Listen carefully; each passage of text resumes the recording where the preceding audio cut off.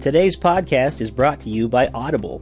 Get a free audiobook download and 30-day free trial at audibletrial.com/voicesinmyhead. That's audibletrial.com/voicesinmyhead. Over 180,000 titles to choose from for your iPhone, Android, Kindle, or MP3 player. That's audibletrial.com/voicesinmyhead. Give it a try today. Have you ever thought to yourself, man, I'd like to host my own podcast? Well, guess what?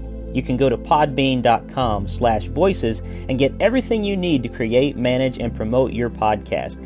I use Podbean every week for Voices in My Head. There's easy uploading and publishing tools, stunning templates, custom domains, social and promotional tools, an embeddable podcast player, monetization tools, and more. It is your all-in-one podcasting solution. With Podbean, you can create professional podcasts in minutes without any programming knowledge. Best of all, everything is mobile-ready right from the start. So go to podbean.com/voices. And when you sign up, use the code VOICES and you'll get a sizable discount. Podbean, for your home podcasting. Thank you for listening to Voices in My Head.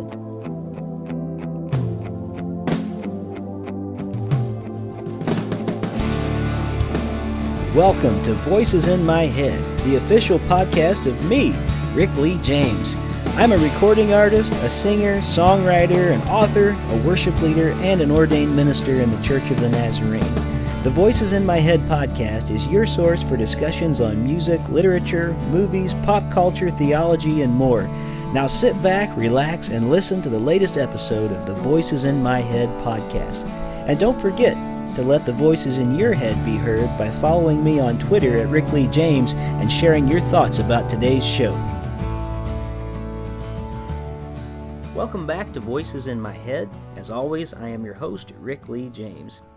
Todd Green is an associate professor of religion at Luther College. A nationally recognized expert on Islamophobia, Green served as a Franklin Fellow at the U.S. State Department in 2016 and 2017, where he analyzed and assessed the impact of anti-Muslim prejudice in Europe on countering violent extremism initiatives, refugee and migrant policies, and human rights. He has also given lectures on Islamophobia to other federal agencies, including the FBI and the Department of Homeland Security. Green's most recent book is Presumed Guilty: Why We Shouldn't Ask Muslims to Condemn Terrorism, published by Fortress Press in 2018. This book argues that asking Muslims to condemn terrorist attacks is a distraction that prevents majority populations in the U.S. and Europe both from facing their own violent histories and from asking critical questions about how their country's national security initiatives and foreign policies contribute to a violent world order. The book proposes healthier ways for majority populations to engage Muslim communities other than through the prisms of violence and counterterrorism. Todd Green, welcome to Voices in My Head. Rick, thanks for having me. Glad to be with you. Well, I am really excited to have you here today. I so enjoyed your lecture that you gave at the Islamic Day of Ohio at Wittenberg University just a few weeks ago. It's hard to believe that time has passed so quickly, but I'm grateful that we had a chance to discuss your new book today. I really enjoyed it, and I think there's a lot in there for people to think about, especially people who maybe have not thought about this question before. Should we or should we not ask Muslims to condemn terrorism? So let's start with this question today. The subtitle of Presumed Guilty is Why We Shouldn't Ask Muslims to Condemn Terrorism. Who are the we that you are referring to there?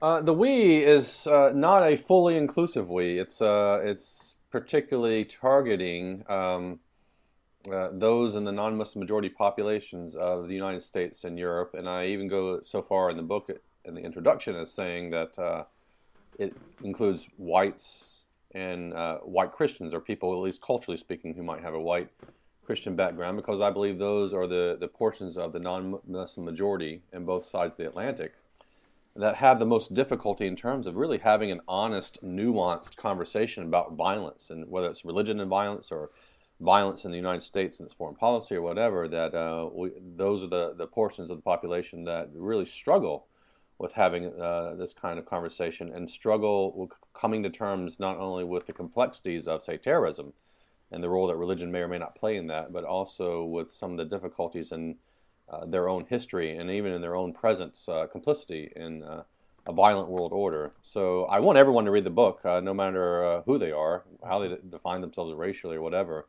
But the we, in particular, we should stop asking Muslims to condemn terrorism, is mostly whites and white Christians who occupy positions of power in the media or in the political establishment.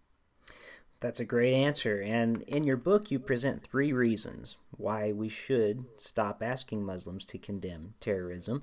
And even that title alone seems to be controversial to a lot of people. And so I'd love for us to dig into it a little bit, because they really are 3 very helpful reasons when we look at them and the way that you provide them.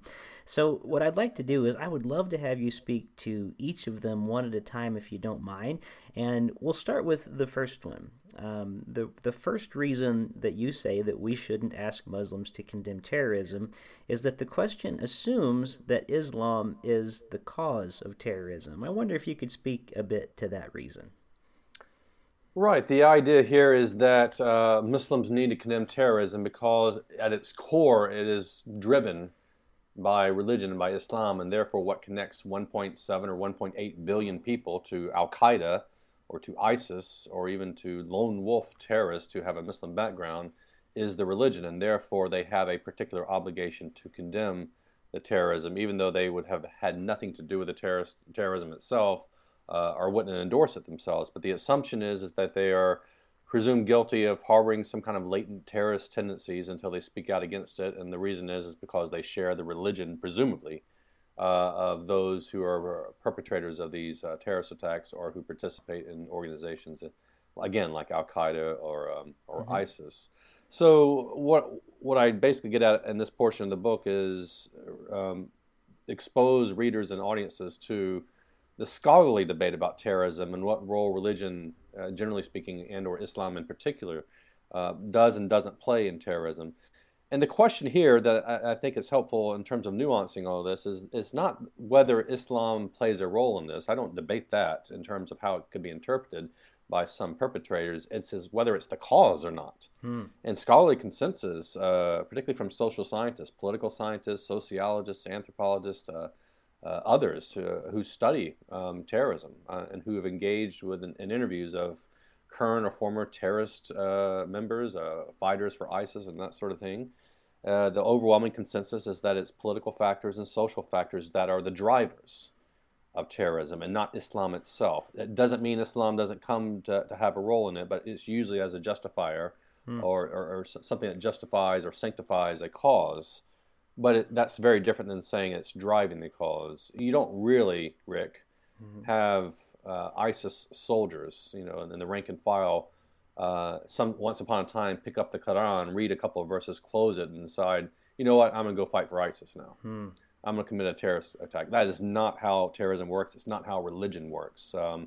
And if the Quran itself was the driver behind terrorism, we have a bigger question to ask, which is, why aren't the overwhelming majority of Muslims doing the same? Why are so few terrorists with a Muslim background actually Muslim, right? As opposed to the overwhelming majority of Muslims. And the answer can't be Islam. Otherwise, the majority of Muslims would be doing the same thing and following suit. And there's absolutely no one who's making that argument, no one with any credibility at least. So, political factors, responses to occupation, real or perceived military occupation, are big factors driving terrorism. The importance of a sense of a need for belonging, particularly for Muslims in Europe and the United States, who on occasion might go join ISIS. There's these social factors, the need for belonging, a sense of purpose, a feeling of not belonging in Europe or not belonging in the United States and not really having a place, a desire for glory, and oftentimes a connection to these terrorist organizations that comes about not because of ideology as such, but because of kinship networks and friendships. I think one scholar argued that 3 out of 4 people who join ISIS from abroad join because they already know someone who's a member, or they're connected through family members, right? So these social factors are extremely important in getting at this first question. But Sure. it's not terror. It's not religion as such that is the cause, and that's the big point to take away from this. Sure, and I found that very interesting and enlightening when you were talking about that, and then reading it again in the book. And I guess in my mind, I can only liken it to sort of the Christian side of things. That, well, maybe Christianity is some factor in something like Westboro Baptist when they come and protest at funerals and tell everyone that God hates them, you know? Or if you have somebody like the KKK that, you know, just marginally calls themselves Christian, but is not really driven by the faith. As you said, somebody wouldn't read the Bible and then necessarily jump to those conclusions. So I really appreciated the way that you brought that out in the book. I think it's a very important distinction that we're making in these conversations. The second reason that you give in the book of why we shouldn't ask Muslims to condemn terrorism, you say that the question ignores Muslims who do condemn terrorism. And we always hear, news pundits and politicians on every side asking this, what seems to be a hypothetical question that they already assume the answer to. So what is your response to that? That the question ignores Muslims who condemn terrorism. What's your response when you start hearing, well, why don't they condemn terrorism? Yeah, this part of the book was the easiest to write, but yet frustrating to write, Rick, in part because the answer is not difficult to find, and it's hard not to have a major eye roll when some prominent journalist or politician asks, with a serious face, they ask, well, why aren't Muslims condemning terrorism or speaking out more? As if it's not easy to find out the truth, which is that they speak out all the time. Yeah. And it's not hard to find this information. But yeah, name a major Muslim organization here in the United States, and they have made plenty of statements against terrorism. Council on American Islamic Relations, Islamic Society of North America. You go across the Atlantic, the French Council for the Muslim Faith, or the Arab League, et cetera, right? I mean, almost every major Muslim organization I can think of like that has done so. And one of the things I argue in the book is that in the Google age, right? It takes maybe 10 seconds to Google Muslims condemning terrorism, and to have a full page on the Google search, right? Full of hits to websites that give ample evidence of Muslims doing this. And I can't believe that many prominent journalists and politicians don't know how to do that.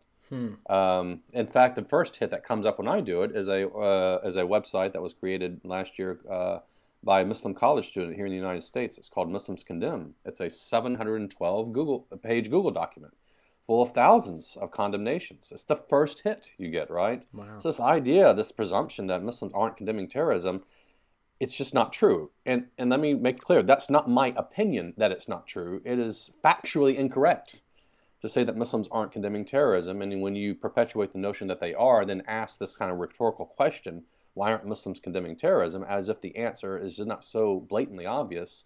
That says nothing about Muslims, and it says everything about those of us asking that ridiculous question. So that's one of the things I point out in the book. And then I also give examples of these condemnations, both in word, but I also talk about the condemnations in deed, Muslims taking action, and stories of Muslims who participate in the United States military or in European militaries or in law enforcement agencies or intelligence agencies, Muslims who engage in charitable activities to raise money to help victims of terrorism or their families. So there are all sorts of things that Muslims are saying and doing. And if the rest of us, Rick, don't know that, the problem doesn't lie with Muslims, it lies with the rest of us, and we need to get our act together. Well, it's very interesting too that you mentioned that, because my friends here, the Ahmeds, Samina and Sana Ahmed, who I'm sure you met when you were here at the Islamic Day in Ohio, when I was having a conversation with them about this.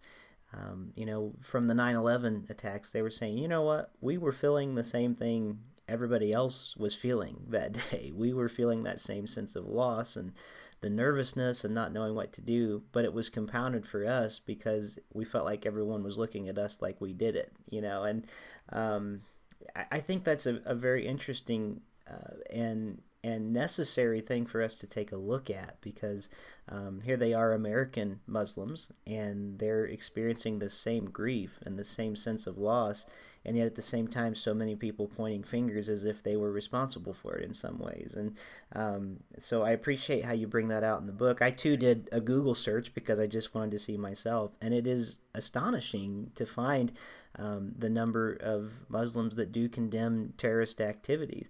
And what I found so interesting about your lecture, too, is the sources that you gave. This isn't a right or a left issue, because you were quoting CNN, you were quoting Fox News, and different outlets that all seem to just make this assumption. And so it's an important thing for us to be able to confront that, and just to confront the lie that they are not condemning it. So I really appreciate you bringing that out in your book. Well, there's a third reason that we get to why you say in the book that we shouldn't ask Muslims to condemn terrorism. You say that in doing so, we often divert attention away from our own violence in the West. And this was probably the most powerful part of the book, and the part you probably spent the most on of any of the three reasons. And you ask questions like, why haven't white Christians engaged in the soul searching that we are demanding of our Muslim brothers and sisters? And so I'd love for you to speak to this point about the diverting attention away from our own Western violence that we often ignore. Yeah, right, and you're absolutely right. This was the part of the book I spent the most time writing. I devote more attention to this topic. I actually think this is of the three reasons, the most important reasons why, quote unquote, we should stop asking Muslims to condemn terrorism. I think it's a diversionary tactic. I think it's a very clear diversionary tactic. At a certain point in this section, I quote the great author Toni Morrison, who famously said some decades ago that the very serious purpose of racism is distraction. And what she meant by that is that, racism distracts people in the majority population, whites particularly, right? And it distracts African Americans. It forces them to be on the defensive, to defend their contributions to society, to defend their history, to defend their very personhood and humanity to a population that never seems convinced. And they have to keep doing this over and over again. And I say Islamophobia in many ways functions in a very similar way, which is that it also functions as a distraction. So as long as we are talking about Muslims and violence and the presumed organic link that a lot of people try to make between the two, we don't have to focus our attention on our own history of violence and our own complicity today in a violent world order. And the way I frame this, Rick, in the book is that I say take a category of violence attributed to ISIS, right? That journalists and politicians attribute to ISIS that most of us can agree on. Mm-hmm. That could be this notion that ISIS is fighting holy wars, that they persecute religious minorities, they have reinstituted slavery, they engage in torture, they have engaged in attempted genocide, right? Trying to get their hands on weapons of mass destruction, basically dirty bombs and nuclear weapons. All of which I could say, all that's true. ISIS has done those things or is trying to do those things. And obviously, roundly should be condemned for it. Mm-hmm. But every single one of those categories of violence applies to the United States and to Europe and to its white majority populations and its Christian populations, either in the past or in some cases, very much in the present. So the idea that this is some unique form of violence that ISIS is engaged in, and therefore it must be something that's unique to Muslims, is just patently false. That suggests that we don't know our own history, and that we're often diverted from paying attention to our own history and much less our own present.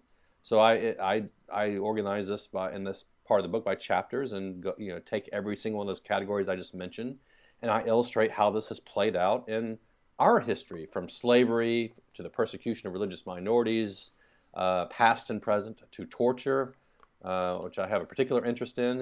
It's not just we're not just talking about the Middle Ages and people hanging in the dungeons, right? We're talking about the mid-20th century onward, torture, and Nazis tortured, French and the British tortured in their empires. We're talking about torture in the Vietnam War and the Phoenix program. We're talking about the School of the Americas at Fort Benning, Georgia, where we train Latin American dictators and military leaders in the art of torture. We're talking about torture in the War on America and the War on Terror.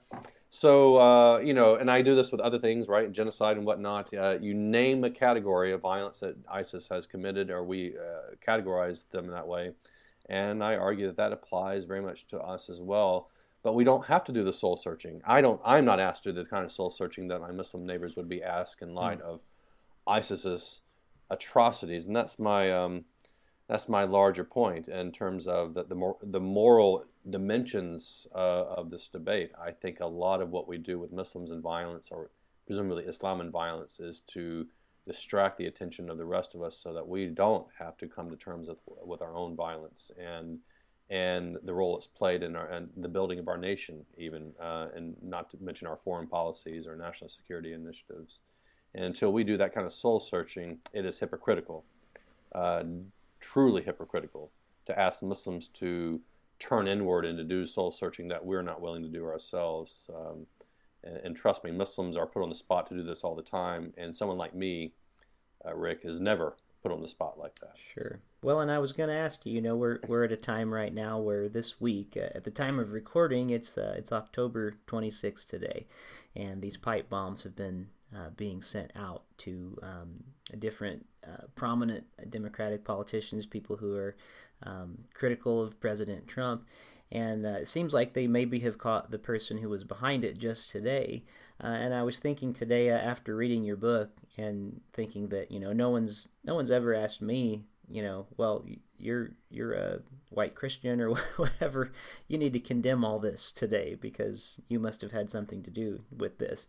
And I'm only judging that by pictures of the van that I saw, that seemed to have some sort of, almost a white Christian guy vibe, on the van of the person they caught. And it's very interesting that I've never been asked, I do condemn things like that, but I've never been asked myself. And so I was especially interested in the part of your book where it was an honor for me a couple years back, just before he passed away, to go hear James Cone speak and on his book, The Cross and the Lynching Tree. And you touch a little bit on some of the things that he spoke about in his lecture and in his book, The Cross and the Lynching Tree, about just the lynchings that took place in our own history and the way that they were driven really by...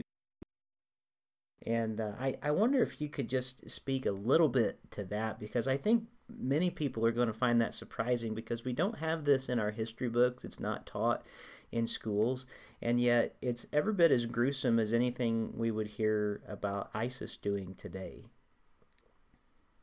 Yeah, right. Could you repeat the question briefly, Rick? Well, I wondered if you could speak a little bit just about some of our history of lynching that you talk about in the book. And there's specifically was in the lecture you gave a picture that you showed that kind of showed who was there. But maybe just if people aren't familiar, I find all the time that people aren't familiar with our own history of this.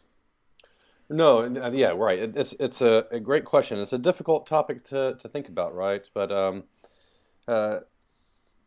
from the late 19th century, after the Civil War, into the mid-20th century or so, there were about 4,000 people or so, give or take, were subject to lynchings, were killed in lynchings in the United States, right? A number that exceeds the people who died on 9/11. And yet, we struggle to come to terms with that history, particularly the white population of the United States and white Christians, and to talk about the role that race has played in lynchings in its history, and also religion as well.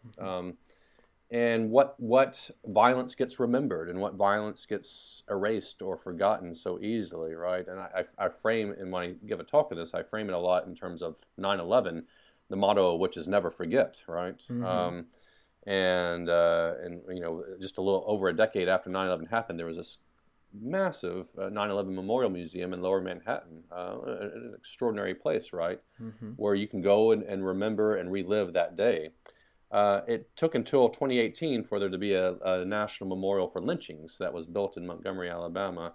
That certainly hasn't gotten the same kind of attention that the 9/11 memorial received.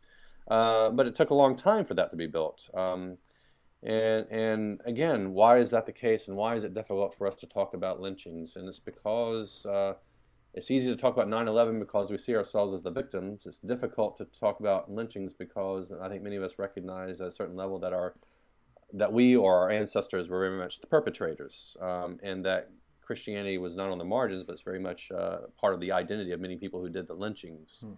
The example I give in the book of a lynching that's significant in my own journey is one that took place in Waco, Texas. A man named Jesse Washington in 1916 was accused of murdering the wife of a farmer. And so he was arrested and put on trial. The jury deliberated 4 minutes, proclaimed him guilty, and as soon as that proclamation took place in the courtroom, a mob was there to drag him out of the courtroom, drag him out of the building, and onto the lawn outside of City Hall, where he was stripped and beaten. And again, thinking of James Cone here, right? It's hard not to think about lynchings and the process that took place as very much running parallel to the crucifixion of Jesus. And so here is Washington being beaten and stripped of his clothing and dragged for a public execution, very much like Jesus. And then he's strung up, and again, his toes are cut off, fingers are cut off, he's castrated, some of his body parts are circulated as souvenirs. Photos are taken from the mayor's office with the mayor's permission and help in facilitating that. And the lynching involved actually Washington's body being raised and lowered into fire below. He basically burned to death. What I do when I speak publicly on this is show a picture where you can't really make out Washington's body very well, and that's okay. I'm not trying to draw attention to that as much as to the crowd. There are 10,000 people who showed up to that lynching. In a town, in a small city in 1916 that only had 30,000 people or so. 10,000 people, and so you see this massive crowd surrounding it, all white men, right? And if you know anything about Waco, Texas, either in 2018 or 100 years ago, you know that it is a very Christian part of the country. So all these people, these aren't secularists, they're not Jews, they're not Muslims, they're Christians. And they have somehow managed to reconcile this brutal act of violence that they are watching in or participating in, to reconcile that with their theological and moral convictions. So religion is worth raising. And I'm not saying Christianity caused the lynchings. I'm simply saying they made it work. They made it fit into their theological and moral scaffolding. And I tell the story for that reason. We need to talk about lynchings in that way. That's part of Christianity's history as well, or the history of Christians at least, in the United States. And let's be honest about it. I also raised the question because I lived in Waco, Texas for 4 years, from 1998 to 2002, served as a Presbyterian minister, and I never heard anyone talk about the story. And it wasn't because, Rick, it was a minor incident. Again, 10,000 people show up to lynching. That was big by the standards of many lynchings in terms of that size of a crowd. Not one plaque, not one memorial, not one bumper sticker in Waco, Texas with the never forget for Jesse Washington's lynching. Nothing, right? There's no public memory of this. We don't remember events like that. It takes courage of an organization like the Equal Justice Initiative in Montgomery to build a national memorial to lynchings. But we don't easily want to remember these sorts of things. We want to remember violence like Pearl Harbor or 9/11 when we were attacked and we perceive ourselves as victims. When we are the perpetrators, we really struggle to remember it. Or if we remember something, like, say, the dropping of the bombs in Japan at the end of World War II, where we were the perpetrators, we still craft that narrative and construct that narrative in the way that we are primarily being presented as victims ourselves and not as perpetrators. So this is the complexity of our own violence, right? This is the sort of stuff I really hone on in the book in terms of what we need to be talking about, what we need to be remembering, how we should go about trying to remember that. And the more we do that, Rick, the more honest we'll then be about the way we talk about Muslims and violence. Yeah, well, and I agree with you. And one thing that you talked about a lot at the night that I heard you speak was one of the best ways that we can have these conversations is to actually begin to have relationships with people. And so part of the problem is we don't have relationships with people who are part of Islam. We don't have maybe even relationships with people who are outside of our own little bubbles. So we have a tendency to, if we're Christians, we stick with Christians oftentimes, or if we're not, we stick with people who aren't. And one of the best ways that I loved how you talked about it was that we could build relationships with people. And you're very passionate about this, and you explained that evening that part of your passion for this is because of the relationships that you have developed. When someone says Muslims, you're not just thinking in a broad group of people, you're thinking of actual names and actual people and actual relationships that you have, and they've influenced and helped you in this dialogue. So with that in mind, and I do believe that's very important, I too have friends who are of several different faiths, and some of them hear things like you're talking about, and they still say, well, I am afraid, even so, with all these reasons. And we'll set sort of different things in our mind that we still just can't quite get over. So I'd love to ask you a question, and I told you I was going to ask you, that keeps coming to me through social media and different interactions with people, and it has to do with Israel. And I know that's a controversial subject on many different levels, with many different faiths, but I'd love to ask you this because it's a relational question. Do you feel that most Muslims that you have interacted with, people that you know, do they have strong feelings for or against Israel as a nation? And why do you feel that they feel this way? Well, I don't think there's one monolithic Muslim perspective on Israel in terms of what's going on in Israel and Palestine. I think there are lots of diverse opinions. And I also want to call attention to the question, right, which is I definitely understand the background and some of the comments you've probably been getting on social media. They resonate with my own experiences and questions I get sometimes too. Sure. But the question itself of singling out Muslims to ask that question itself raises some interesting questions, right? That why single out Muslims as a population for what's going on in Israel, Palestine? Is that because it's a religious question? Is this religion driving this conflict? That itself is an assumption, right, that we don't want to just take for granted, but actually raise some critical questions about what drives the conflict over in Israel and Palestine to begin with, and whether this is at its core root about Islam, and therefore we need to single out Muslims to ask what they believe about this, or whether this is about something else. Suffice it to say, Palestinians themselves are not all Muslims, right? So the Palestinian question, if you will, is not simply something that pertains to people who are Muslim, but it actually transcends religious boundaries. That said, I'm going to be cautious on speaking about what, in terms of my own Muslim friends, what they all believe or don't believe. They believe very different things, have very different positions when it comes to Israel. I will say this, to the extent that you encounter criticisms of Israel among Muslim communities, for example, here in the United States, a common theme I often find is a frustration with Israeli policy when in terms it comes to Palestine, and the United States, and a real frustration about occupation. This is not unique to me. There are lots of human rights organizations, even the United Nations itself has weighed in on this, that criticize Israel for significant violations of international human rights and humanitarian law, criticisms involving Israeli practices when it comes to the forced displacement of populations, unlawful killing, sometimes targeting civilians, or responding with undue force to civilians who might be protesting, abuse of detention or torture in some cases, the restricted movement that exists in the Gaza Strip and the blockade. Gaza Strip's basically an open-air prison, and it has led to some horrific humanitarian conditions there. And this is all done in the name of security, assuming that all Palestinians are, by nature or by default, terrorist threats, and doesn't treat them as human beings, with full dignity and deserving of full rights. And of course, there's the obvious problem with settlements and the spread of Israeli settlements that Israel continues to do, and the United States either turns the other way or in some cases actually supports this. And the violence that takes place from the Israeli state, sometimes targeting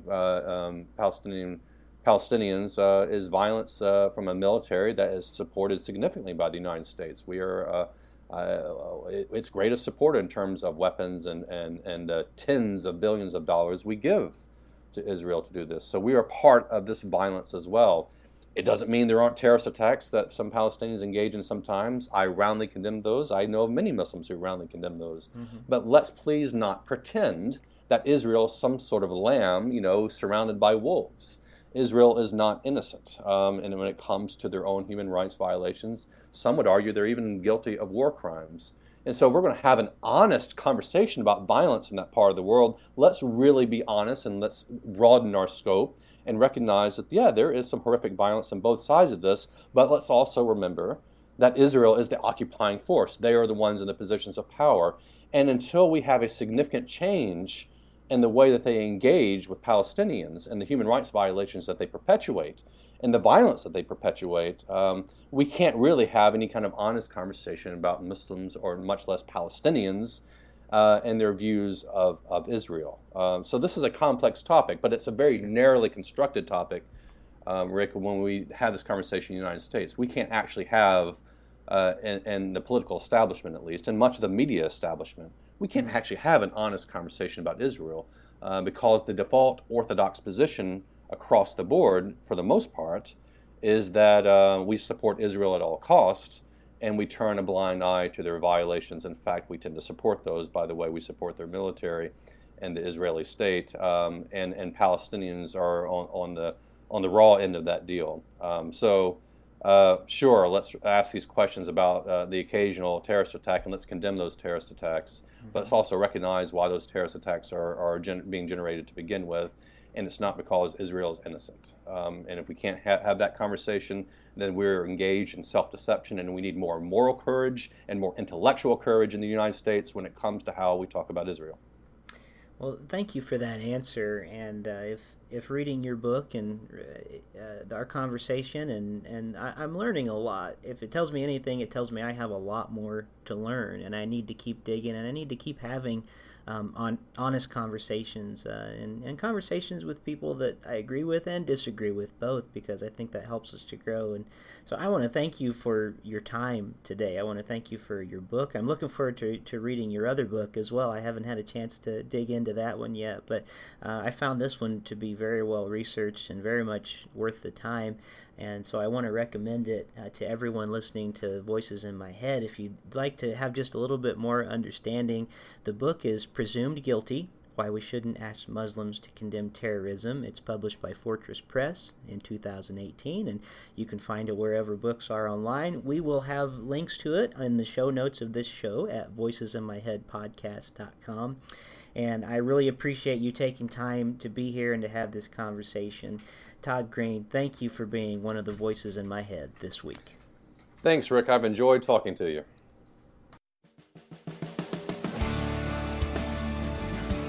Hymns, Prayers, and Invitations, the latest album from Rick Lee James, has garnered praise from CCM Magazine, Worship Leader Magazine, UTR Media, and more. Written and arranged using hymnals and prayer books for inspiration, this collection of 10 modern hymn-like worship songs will inspire individuals and congregations to draw near to the heart of God. Highlights include Christ is Lord, inspired by St. Patrick's Breastplate Prayer, Advent Hymn, and the Communion Hymn, The Invitation. Worship leaders will be glad to know that all songs on the album are published through Lifeway Worship. Find Hymns, Prayers, and Invitations on Amazon, Spotify, Apple Music, CD Baby, and at rickleejames.com.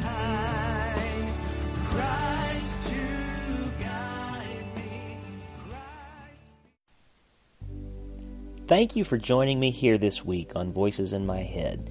I hope you'll visit me on my website at rickleejames.com, follow me on Twitter at rickleejames, like my artist page at facebook.com/rickleejames, and keep up to date on what I'm writing on my author page on Amazon. There's also the Voices in My Head Facebook community found at facebook.com/voicespodcast. And if you want to follow my alter ego on Twitter, follow my popular Mr. Rogers quote account found at Mr. Rogers Say. Also, make sure to follow my appearance schedule on my website. And if you would like to have me come to your town to do a concert, a speaking engagement, or a book event, you can book me through my website at rickleejames.com/booking. And it would mean the world to me if you would write a review of this podcast on iTunes. The more positive reviews we receive, the more visible this podcast is on the internet. And now, the benediction. May the God of peace, who raised Christ from the dead, strengthen you in your inner being for every good work, and may the blessing of God Almighty, Father, Son, and Holy Spirit rest upon you and dwell within you this day and forevermore. Amen.